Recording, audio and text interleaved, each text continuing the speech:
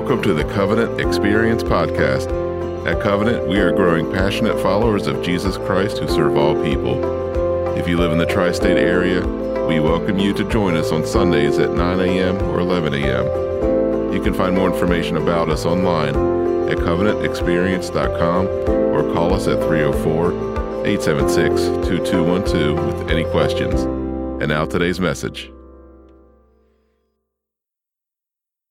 Good morning. Hey, well, first things first. Can you guys hear me okay? All right. I apologize for the technical difficulties. We actually have some amazing sound techs upstairs working on this, but for some reason my normal pack wouldn't work this morning. And if you had a lead pastor who didn't have issues and was normal, they would just give me a handheld and I'd be fine, but I can't talk without my hands. So I hope you understand that. And I just want to thank, in fact, would you thank the guys upstairs? They learned this about, they learned this about 15 minutes, well, when I did, about 15 minutes before the service, and I'm like, what's wrong with the pack? I don't know. What do you mean you don't know? You know, it's all those kind of things. And so they're working hard getting that done, and I appreciate the fact. Hopefully, those of you who are watching online can hear me as well. My name's Joel, and I'm one of the pastors here. I want to ask you, if you have a copy of God's Word, to join me in 2 Corinthians chapter 12. While you're turning, let me call your attention back to what one of our deacons, Tim Cook, mentioned at the outset of our time together, and that's these blue cards. Just let us know how we can help you, how we can pray for you. This is the best way to stay connected with us. We don't try to sell you anything or pressure you into anything, but it allows us the ease of connection, and if you could do that for us, drop it in the offering plate when it passes at the end of the service. That would be great. And I promise, because I know I'm working, I know this thing's supposed to be omnidirectional. I also know it probably fades when I move over here. I'm going to do my best to stay put. Y'all pray for me this morning. We are spending the weeks leading up to the Christmas season in this series called Non-Anxious Presence. And there's a couple of things we're learning. Number one is that contrary to what a lot of people sort of reflexively think about anxiety, that it's just a problem that needs to be solved. And if I could dismiss it or somehow just have it go away, everything would be fine. We're learning that this really, rather than exclusively being a problem, is something that is to be leveraged for your growth and for the glory of God. When I feel anxiety, that's not just something I need to get rid of. That's something I need to move through. I need to process through that. I need to do it in a way that makes me better on the other side of it. And here's the other thing that we're learning. You can replicate what that looks like to a world that, can we just admit, is filled with angst at this moment, is it not? It is just filled with all kinds of anxiety. Here's what we're going to learn from Paul today. It's going to be a hard lesson, but it's going to be a worthy one. We don't get there by the things we gain. We get there by the things we lose. We get there by the things that we might be willing to give up. Now, that may sound like bad news at first, but let me tell you why that's not true. Here's the main point Paul's going to make in this passage. You ready for this? Take a deep breath. It's going to hurt a little bit, but if you'll push through this with me, it will set you free. God does not need anything you're worried about losing to accomplish His purposes in you. He doesn't need anything. Whatever it is that you're concerned about right now. And I say that because a lot of what causes anxiety is a fear of loss, isn't it?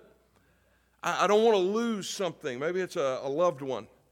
Maybe it's a loss of my health, a loss of money, loss of control over my life, loss of understanding over the world and how it works, which has we've kind of fell victim, all of us, to that, haven't we? And so before we know it, you've so attached all of those things to your core identity that they constantly fill you with angst. And so here's what we're going to learn from Paul today. Your identity and mine is more than your anxiety. God doesn't need the things, even that are strengths in your life right now, to stay strengths. He works most powerfully, in fact, in weakness. Your weakness and mine jumpstarts a non-anxious presence. And there's really not a better place to find that than in 2 Corinthians. Now, a little bit of history behind this letter. It says in your Bible 2 Corinthians, but based on what we read in both 1 and 2 Corinthians, based on just a little bit of mirror reading and some basic deduction, this is actually the fourth letter that Paul wrote to this church. It's the fourth one. There are two. There was an actual 1 Corinthians, and then there's what we have, which is probably more like 2 Corinthians. And then there was a third one, and that first and third one, we don't know what happened to them. They've been lost to history. Apparently the Holy Spirit had no ultimate use for them in the canon of Scripture any longer, so we don't have them. This one was written in the mid-50s, 55, 56 AD from Macedonia, and kind of like its cousin in 1 Corinthians, it's a response letter.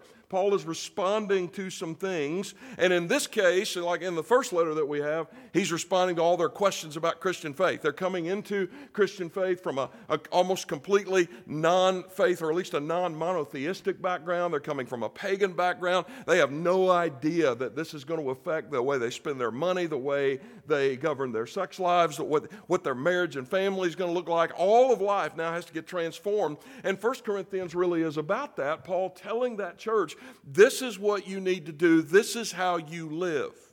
By the time we get to 2 Corinthians, he's dealing with a complicated history that apparently he already has with this church. There have been opponents to his ministry, and they've come into the church, and they've challenged his authority and his apostleship. And Paul does something that anybody in my line of work should learn from here. How many of you have this really, really hard time when someone comes against you, when someone opposes you at work or in your family or whatever? Thanksgiving's coming. Ain't y'all looking forward to that family drama? Right? They're coming against you. And how heavy is the temptation to just fire back? In a position like mine, if you have to make a hard decision and really about 99% of the people that you lead have no idea what's really going on behind the scenes, when there's really that temptation for you to stand up in a position like this or shoot a YouTube video or whatever and try to convince your people why those people that oppose you are wrong and you're the one in the right. Paul actually doesn't do that at all. He says, hey, I'm just going to keep on doing what I'm doing here. But you know what he does? Rather than make this a tit for tat with his opponents, he uses the conflict and the antagonism to point the church toward a larger lesson about the role of suffering. How spiritually mature is that? How non-anxious is that? And Paul at this point is the poster boy for suffering in this ministry. Verse 10, in fact, contains this laundry list of things that he has endured, and we're going to look at those things shortly. But Paul tells the Corinthian church that this suffering is God's sanctifying, empowering instrument in his life. And in fact, it is so much so that it is the mitigating force in a ministry of his that is otherwise filled with revelations and visions and the rapid advance of the gospel and planting new churches. Basically what he's saying is here, God is giving me this suffering to keep me from getting the big head. Or as I used to say, or people used to say where I grew up, God's putting me through this in the midst and against the backdrop of the successes that I'm experiencing to keep me from getting too big for my britches. All right? That's what he's wanting to do. And so in order to do that, he says, it was given to me a thorn in the flesh. Now, all gallons of ink's been spilled about what this thing was. We don't know what it was. Something identified. It was very painful in some way. It came from Satan initially, but ultimately Paul says this is God's gift of sovereign goodness. God's goodness in this situation permitted the thorn, permitted the torment. And Paul, because, well, he's normal, asked for it to be removed. You look at your neighbor and say, it's okay to not want to suffer. It really is. It's okay. He asked him, in fact, 3 different times, and God responds by saying, my grace is sufficient for you. Now, I don't know about you, but first time I read that on the surface level, that sounds pretty trite to me. It really does. We're going to look at that in a minute to see it's actually a lot deeper than what it appears to be. But this also isn't the first time we see the Lord saying no to a request like this. Luke chapter 22 is one of those texts that always grabs me every time I read it. Jesus says to Peter, Satan has asked my permission to sift you like wheat, but I have prayed for you that your faith will not fail. If I'm Peter, I'm like, I'm thankful for the prayer. You told him no, right? Like, you told him he couldn't touch me, right? That's actually not what he says at all. Peter, kind of like you, kind of like me, doesn't want to suffer. Paul, kind of like you, kind of like me, doesn't want to suffer. But the Lord's no here is where Paul's non-anxious presence is found. And he discovers 3 things about his Savior that I want you to see here. That God's grace is enough, that God's power sustains, and God's presence satisfies. You get those 3 things, you will learn. I will learn. We don't need another thing. In fact, we don't even need what we currently have, whatever it is I'm worried about losing. Let's take these in turn, starting with His grace is enough. And let's look again at this phrase, my grace is sufficient for you. Now, when Paul writes these words, he's doing it retrospectively. There's been a little bit of history between him and this event. How many of y'all had that experience? Like when it's going on, this is not a time, right? This is not a time to reason with me. I want this to stop. Okay, I want it to stop. Then I get a little history between me and the event. I look back on the event, I see it a lot more clearly. Tell me I'm not the only one. You ever been there? Yeah, and so that's what's happening here. I had a dear friend of mine, in fact, he was one of my mentors in ministry, and about 10 years ago, he called me to tell me he'd been terminated from the denominational entity that he worked for, and he was a good soldier. He wasn't gossiping or slandering or anything like that. He didn't, but he did think this is wrong, and I'm being done wrong, and I don't think I deserve this. And he just told me, he said, look, I just need you to pray for me, which I was happy to do. And it was about 18 months later when I talked to him, and I said, brother, how you doing? He said, I'm doing fine. Here's where I'm at. Here's where I'm serving. Everything's cool. And I said, okay. I'm glad you're doing well. He said, I am doing well. You know, Joel, it took me about 6 months of history to realize I deserved to get fired. What's the difference? History. Right? You get a little bit of history between you and the event. You get a little bit of distance there. That after the fact, we look back on a trying time or a moment of suffering, and it makes a little bit more sense. And then another year makes a little more sense. But when we're going through these moments, we want them to pass. We want to call out to the Lord just like Paul did, remove this, change this. And I want you to hear two things from me this morning. Number one, that's okay. If you want Him to remove the suffering, ask Him to remove the suffering. He's your Father. That's okay. Now, here's the bad news. You ready for this? He may not remove the suffering because He's your Father, because He loves you. All right? How many of you, your kids did something dumb, and rather than, at some point, honestly, at all stages of life, they tend to do dumb things, don't they? And sometimes we go bail them out because the consequences are going to be too much. And sometimes a good parent just lets it ride, don't they? Why? Because something's got to be taught here. All right? Our Father knows better than we what will be the best choice for us long term. And because of His love, He chooses the best for us, even if it hurts in the moment. And what Paul discovered is, in that moment, His grace is enough. God doesn't just say no. When He says no, He doesn't merely say no. He reminds us of something. My grace is sufficient for you.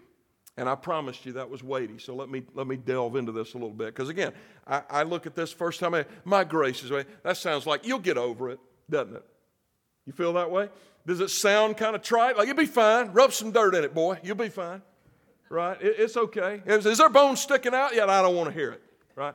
That kind of, it does. And sometimes we read too quickly and it comes across like that. But this word grace all by itself tells us that what we have is what we will always have, regardless of what we will lose. And so he's saying to Paul, and through Paul, he's saying to you and me in our most anxiety-filled moments, the unmerited favor that I have provided for you in the person and the work of Jesus is enough for you. You have an eternally righteous standing before me because of Christ. You have my sanctifying presence because of Christ. You have my assurance of eventual and total victory because of Christ. You don't need the trouble or the pain taken away in this moment. You need Christ to remain, and you have this promise from me: I will never leave you nor forsake you. That's what it means when it says His grace is enough. His grace is enough. How many times has your spouse or your children or somebody, or maybe you, leaning into a parent or a spouse, and all you really needed was their presence? It brought you comfort. God says, I'll always be there. So every time we encounter trouble or pain or uncertainty, and including some of these awful times of angst that so many of us have experienced and continue to experience over about the last 30 months or so, the temptation is to focus on what we don't have anymore, isn't it? The world that we knew in 2019 that is now pretty much gone. And it's been replaced by a gray zone. How many of y'all remember that phrase from 2 weeks ago? We are living in a moment defined by a lack of clarity, a lack of certainty, and a lack of predictability. Does that sound about right? That's where we live right now. So many things. Not that everything is independable, but there are so many things that were once just taken for granted that now we wonder if it can even happen. Last night, we couldn't even find gluten-free Nilla wafers for Thanksgiving. Kind of a small thing, really. But in a larger context, you're like, man, there were so many things that we just kind of went shopping for a dishwasher yesterday. We went shopping for a lot yesterday. And you know this phrase that came up? Everywhere we went, supply chain. Yeah. It's like, man, all the things that we once counted on. Here's what God is telling you through words like this. You don't need normal to come back. Here's what you need to know. You need to remember that you have me and I never left. I've always been here. But you know what? It's deeper than that still. Because grace, that word describes God's ever-present ability and sufficiency in our lives. So every time we encounter trouble, we need to ask ourselves this really simple question. Is Jesus really enough? Do I really believe Jesus is enough? Is he enough for me? And then we need to answer with what grace means for us. And there's no way I could improve on Paul's Holy Spirit-inspired words in Romans 8. So let's just read these and meditate on them. Beginning in verse 31. What then shall we say to these things? If God is for us, who can be against us? He who did not spare his own son, but gave him up for us all, how will he not also with him graciously give us all things? Who shall bring any charge against God's elect? It is God who justifies. Who is to condemn? Jesus Christ is the one who died. More than that, who was raised, who is at the right hand of God, who indeed is interceding for us. Who shall separate us from the love of Christ? Shall tribulation or distress or persecution or famine or nakedness or danger or sword? Let me go ahead and insert at this point. You'll never know for sure whether that's true unless you experience some of those things. As it is written, for your sake we are being killed all the day long. We are regarded as sheep to be slaughtered. No, in all these things we are more than conquerors through him who loved us. For I am sure that neither death nor life, nor angels, nor rulers, nor things present, nor things to come, nor powers, nor height, nor depth, nor anything else in all creation will be able to separate us from the love of God in Christ Jesus our Lord. Brothers and sisters, the words of Paul to Corinth were written about a year before these words we just read in Romans. And so he's telling the Roman church, when I said to Corinth, his grace is sufficient, this is what I mean by that. My grace is sufficient. God really doesn't need that thing that I'm afraid of losing in order to accomplish his purposes in me. Whatever it is. When you and I ask like Paul, because we're normal, can you take this away? Can you bring the normal back? He never, when he says no, merely says no. What he does say is, you have something better. I know you think that's missing from your resource kit. You need to check that kit again. You've got something in there that's better. You have my grace. When will Jesus be enough for us? That's the question. When will it be enough? Non-anxious presence becomes our reality when we can let go of everything else in our lives except the one person whose unmerited favor and love is going to be yours and mine for the rest of eternity. His grace is sufficient. And secondly, because of that, his power sustains. He goes on in verse 9 to say, for my power is made perfect in weakness. Therefore, I will boast all the more gladly of my weaknesses. That sounds kind of weird to me. Are you good at that? No, I stink at it. You wouldn't believe how badly I stink at this. It's amazing, actually. So that the power of Christ may rest upon me. Now, so let's put this in context. Paul actually had plenty of strengths. Okay, sometimes we're tempted to look at a passage like this and think, okay, well, then what that is we just need to be as bad as we could possibly be. And it'll be okay.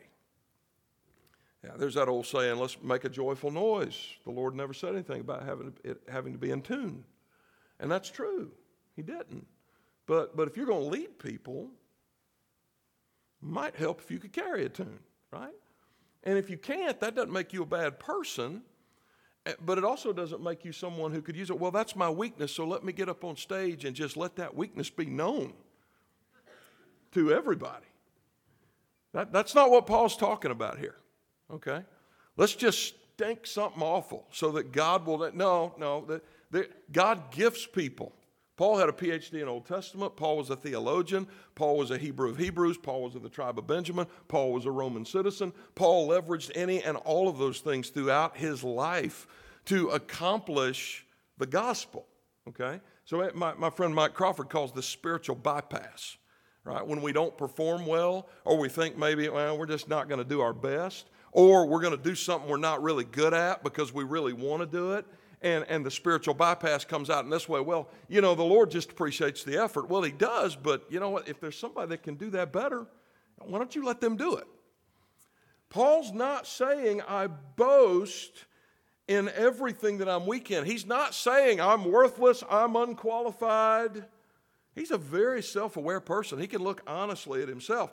This statement is the evidence, though, that Paul also knew better than to ground his entire identity in any of those things, in anything but Jesus. Paul recognized that the sole purpose of his existence was inextricably connected to Jesus, and that brings him to the following non-anxious conclusion. God's own power applied to my lack of strength in a moment makes perfect, means it brings to a completed end that power. That's another way of saying God's power and glory, which are the sum total of my existence, are seen in their fullest when I am at my weakest. That's what he says. He's not saying don't try hard. He's not saying don't work on your talents. He's not saying don't be committed to excellence. He is saying you're not good at everything. And there are going to be times when you're going to be in situations beyond your control. And when you are, God's power is seen at its fullest in that moment. I mean, that really is what makes Christian faith stand out, if you think about it. But it's difficult, because if you think about what we've done to that, particularly in the West. I'll talk about this in just a moment, but one of the reasons that our culture is so anxious right now is because the entire fulcrum of Western civilization has been built on strength. And that's not a bad thing in and of itself, but we've gotten so accustomed to that and so used to that even in the church we think we've always got to project strength, and that comes out in a number of ways. One of the ways I've noticed over about the last 30 years is we like to put our success stories on the stage and keep our failures in the closet. Right? My wife ran the book tables for 2 of Billy Graham's crusades when we were younger. And again, Billy Graham did amazing stuff. This is not knocking him at all. But there was a pattern that I noticed. The people that he would have come up and give a testimony. You remember who some of these people were? Yeah, like Winston Cup or Nextel Cup, or what is it even now? I don't even know. They keep changing it on me. Right? NASCAR champions, Super Bowl champions, successful businessmen that have made tens of millions of dollars. I'm like, the Graham organization never one single time put a guy up there that couldn't make his rent. Why is that? Why is that exactly? Have we placed so much emphasis on human success that the focus of Christianity in the West has now become human achievement rather than the glory of God? And if it has, I don't know, I'm not the prophet or the son of a prophet, but I think it's worth asking whether some of the chaos we've been thrown into has not been initiated by a sovereign God, because he's tired of that. He's done with people who talk about nothing but winning. Because meanwhile, I mean, there's all kinds of damage that does to the Christian gospel, but let's think just for a moment. I mean, our heavenly, y'all remember when Kanye got saved? It's okay to thank God that Kanye got saved, but I'm going to tell you, when you take somebody famous like that and you put them on a pedestal the way we did, and everybody's, oh, look at Kanye, and now we got to deal with his anti-Semitism. This is what happens when we only put what, in our view, are success stories. You put the NASCAR champion up, and then 2 months later, you got to deal with the affair he was having while he was standing on the stage. Because we didn't look at character. We look at what's he accomplished, what's he got done. How does it look rather than how is it? All right? And this is what he's talking about here. You would rather have somebody up there who's struggling. You go, well, that's not a good model of Christianity. Well, what does it communicate even to our own brothers and sisters when the only testimonies we parade are success stories? What does that communicate to people in this family with mental illness? What does it communicate to people with financial struggles? What does it communicate to people with honest-to-goodness problems that don't ever seem to have a solution? I'll tell you what it communicates to them. Well, you must have some kind of sin in your life, and you better go figure out what that is. You're not doing something right. Brothers and sisters, that is a prosperity gospel that is damnable.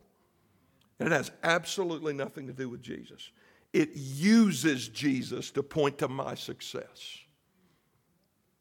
That's not what we want here. Now, if you're a success, God bless you. Okay? I will preach messages like this sometimes and have people come up to me and go, well, should I be poor? No.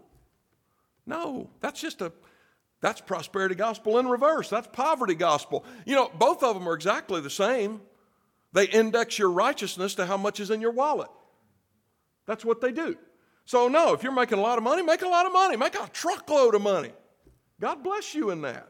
Enjoy your life. Experience pleasure. Feel safe and secure. Keep a sense of control over your life if you can, unless those things produce within you a fear that you might one day lose them, and then that begins to ratchet up the anxiety to a point that you can't serve the Lord anymore.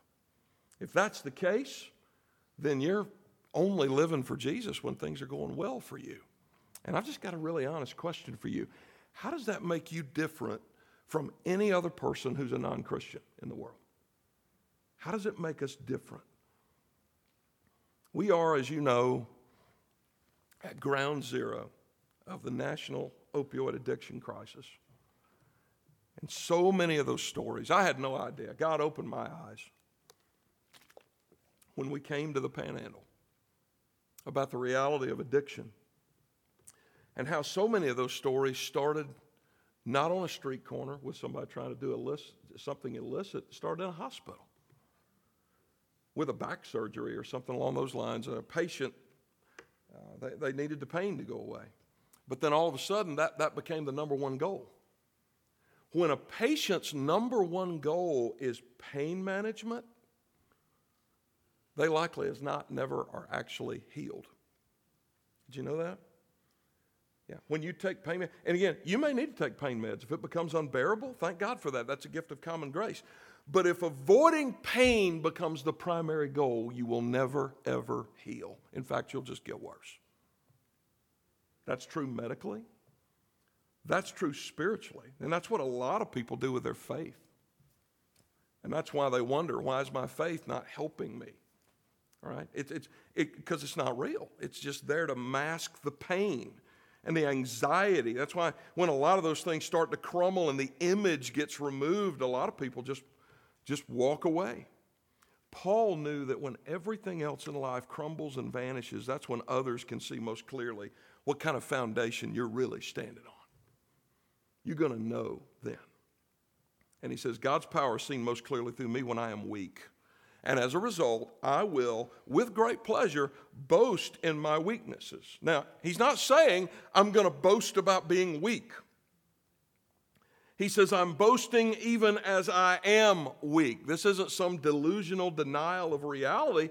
This is somebody standing in a hard reality and recognizing it and saying, you know what, I can still have joy. I can still take pleasure in my existence now. I don't have to wait till it gets better because I have Christ and I have Him now, even if I'm weak. You know, Hebrews 4 and verse 16 compels us to come boldly to the throne of grace now. When I suffer, when I don't feel adequate to the moment, I can know that God's power is working at the maximum level in me, even as I am weak. But this is unusual, isn't it? To choose pain. It's hard. It's hard. You know what you're doing? Who works out regularly in here? I can actually put my hand up. I just recently started again about 2 weeks ago. I did. What are y'all laughing at me? I'm serious. Our oldest son just moved out. I was, he was down to baby. That's where my elliptical was. And so I was trying to, respect his privacy. He's gone. And so I'm on that thing 3 times a week. Probably should be on it 5 times a week, but that's another subject for another day. And then I lift weights down there, free weights. I lift weights because I'm 50 years old, and lifting free weights will keep you from catching furniture disease. Y'all know what furniture disease is, don't you? It's when your chest falls into your drawers, just in case you didn't know, right? And so I'm looking at what? Troy, maybe it's better with this mic. I don't know. It's all right. So I've started working. What am I doing when I go down there? Especially when I pick up that barbell and I start doing this. I'm choosing pain. You know why? Because it's how I get better. And what's true of me physically, what's true of you medically, you spend your whole life trying to do nothing but avoid pain and look good. You're never going to grow. Never going to happen. Okay? You never really know the true measure of your faith if you never suffer. That's why suffering is a key part of the process of being a disciple of Jesus.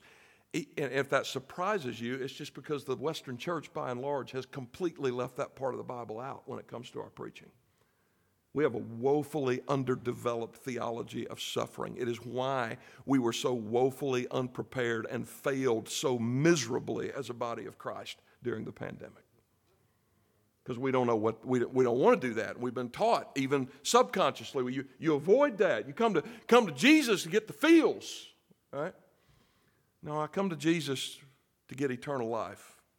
And I come to Jesus to become more like Jesus. And here's what I learned. God's sustaining grace is seen most clearly and most powerfully when life is at its most difficult. And some of y'all know exactly what I'm talking about, don't you? Because you've been through things your pastor hadn't been through. And I can't identify with. But you could stand up here and probably preach this better than I could because you've been there and I've seen it. And I want to give you some encouragement this morning if that's you. I'm not the only one that's seen it. Your brothers and sisters have watched you suffer. Your brothers and sisters have watched you stay faithful to Jesus. Your brothers and sisters have seen you lean wholly and completely on Him. Your brothers and sisters have seen you come to the realization that if I never get this back, He is sufficient. His grace is enough. His power sustains. And here's the reason for all that. We find it in verse 10. It's because His presence satisfies. For the sake of Christ, then, I am content. Now, this is the most insane, craziest sentence I've ever read. I am content with weaknesses, insults, hardships, persecutions, and calamities. Really? Think about that. And then he says this, for when I am weak, I am strong. The whole reason, and I have to recognize, the whole reason I'm repelling against that is because I've been raised in a culture that has all kinds of redeeming qualities to it that I'm incredibly thankful for, but that is also predicated on this idea of success. Mark Sayers, the Australian pastor who wrote the book by the same name as the series, Non-Anxious Presence, says this is in the West known as the myth of the frontier. You remember those stories about the cowboys, the maverick gold hunters and explorers? I love those stories. How many of y'all, like Pastor, you love a good John Wayne movie still? Yeah, I'm there, right? And those are the stories. Those aren't wrong. Those are, archetype heroes. Many of them are real. And their accomplishments are amazing. They conquered the West. They ushered in the industrial age. They sent us into space. And every bit of that was fueled by a rugged individualism that conquers and controls. But now we've arrived at this new moment where we don't know exactly what's coming next.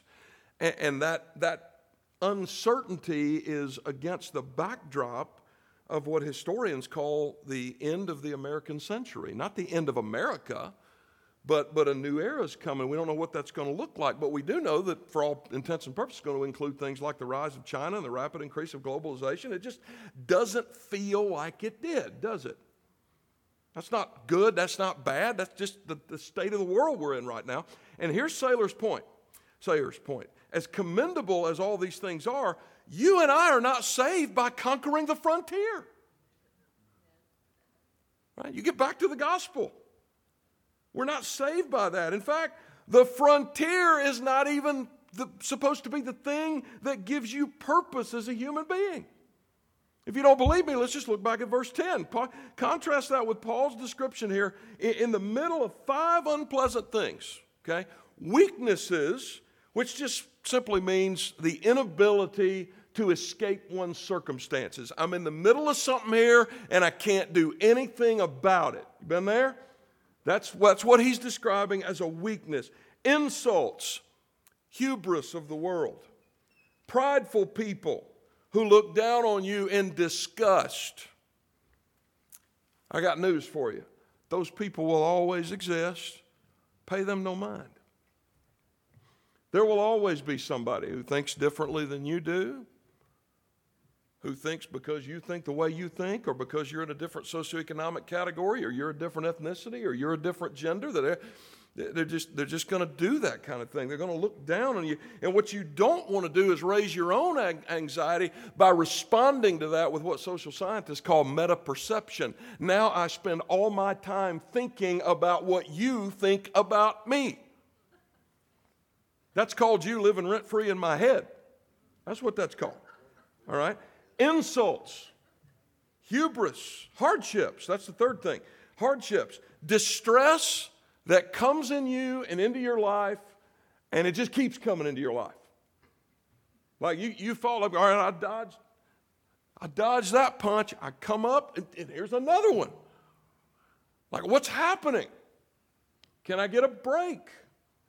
Persecutions, people taking aim at me to intentionally harm me or to drive me away. And then all of that produces this fifth category, calamities, which just means to be in a narrow place, literally the rock and a hard place, right? This is where I'm at. I'm in an impossible situation where there doesn't seem to be a solution. Paul says, I'm in the middle of every one of those right now. I'm 5 for 5 and I'm content. With all that defining in his reality, how can he say that? This way.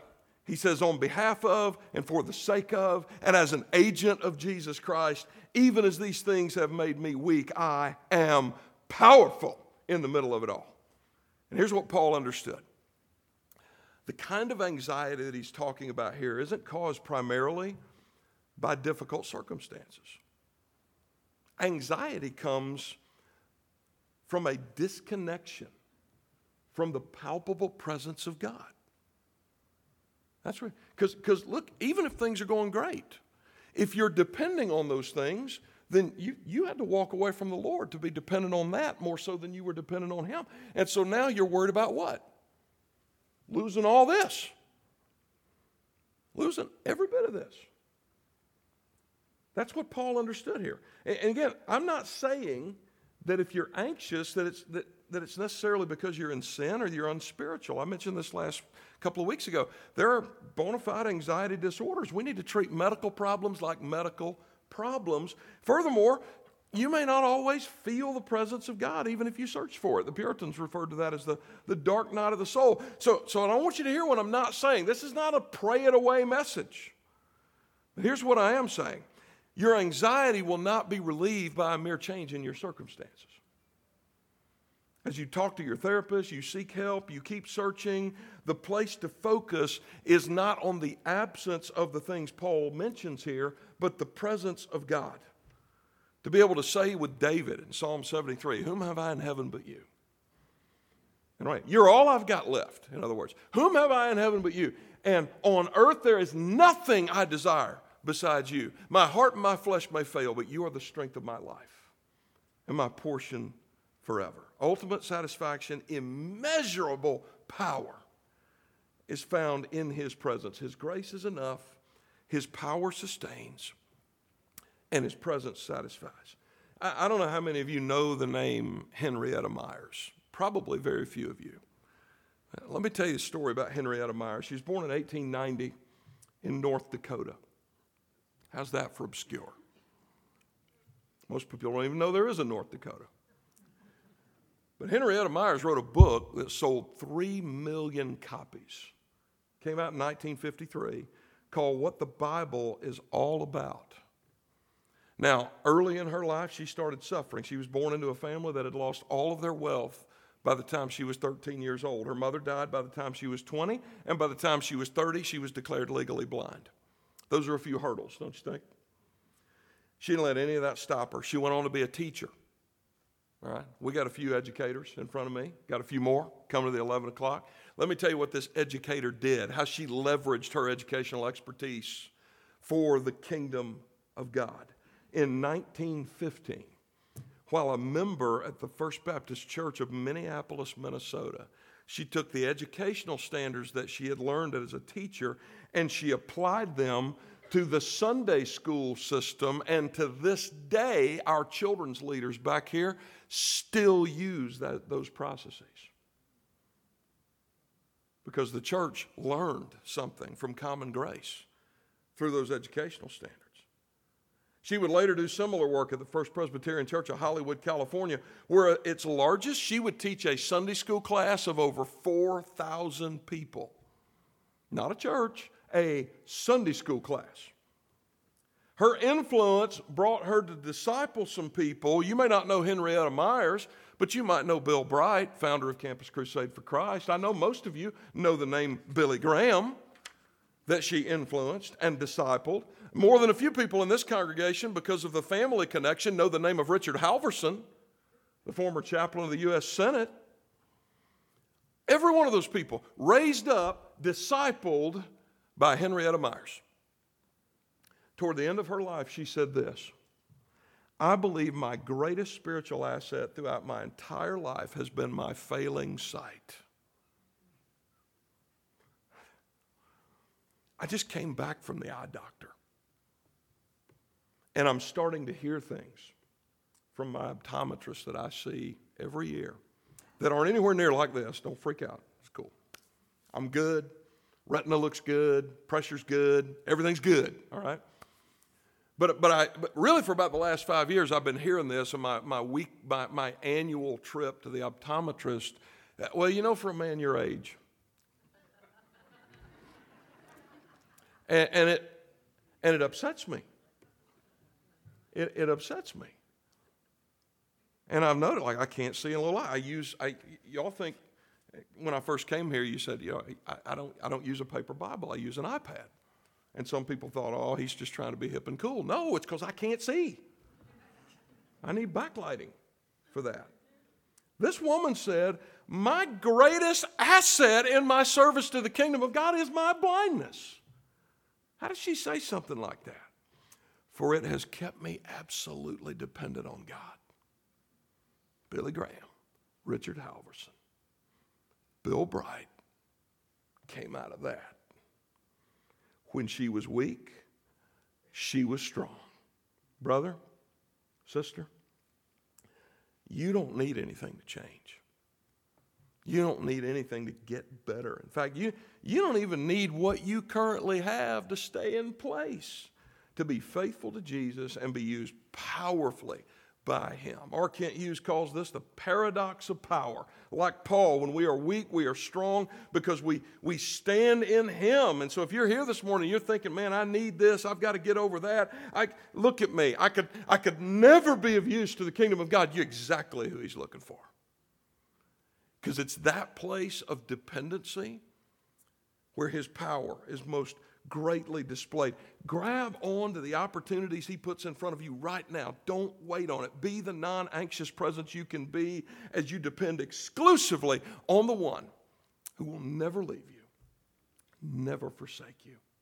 Would you pray with me?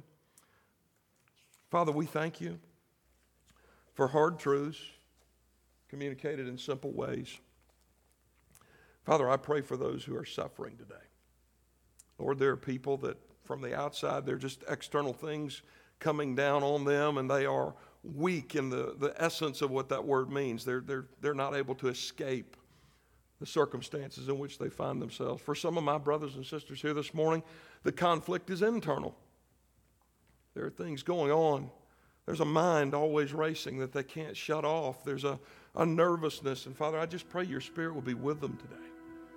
pray our church family would supply the resources necessary to bring comfort to them. But more than anything else, Father, I pray that each and every one of us would take the pain that you have allowed in our lives in this moment and leverage it for our own growth and for your glory, Father, in a culture that tells us to just pop a pill, take an opiate, dull it out, do away with it, take a vacation, escape from everything. Lord, give us the grace by your Spirit to choose pain.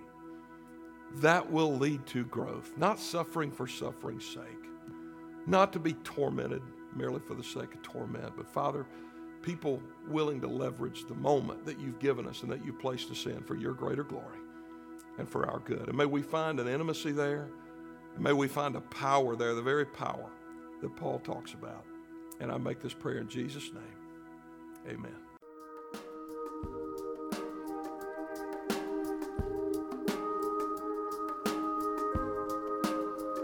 Hi, everybody. Pastor Joel here, and I am so glad you stopped by. I pray this podcast helps you in your walk with God. And if you're listening with questions about faith of any sort, God is not afraid of those questions, and neither are we. Join us any Sunday morning at 9 o'clock or 11 o'clock in the morning. If you're new to our area and looking for a church home, I hope we'll see you soon and have the opportunity to welcome you properly and personally through our doors. And if you live in the tri-state area, but you're already a part of one of the other phenomenal church families here, I pray this podcast has been a great addition to the primary teaching you already receive from your local pastor, and that you've been better equipped to serve your own church family. So let's all go make Jesus famous this week. Share his love every chance you get until we meet again, and God bless you.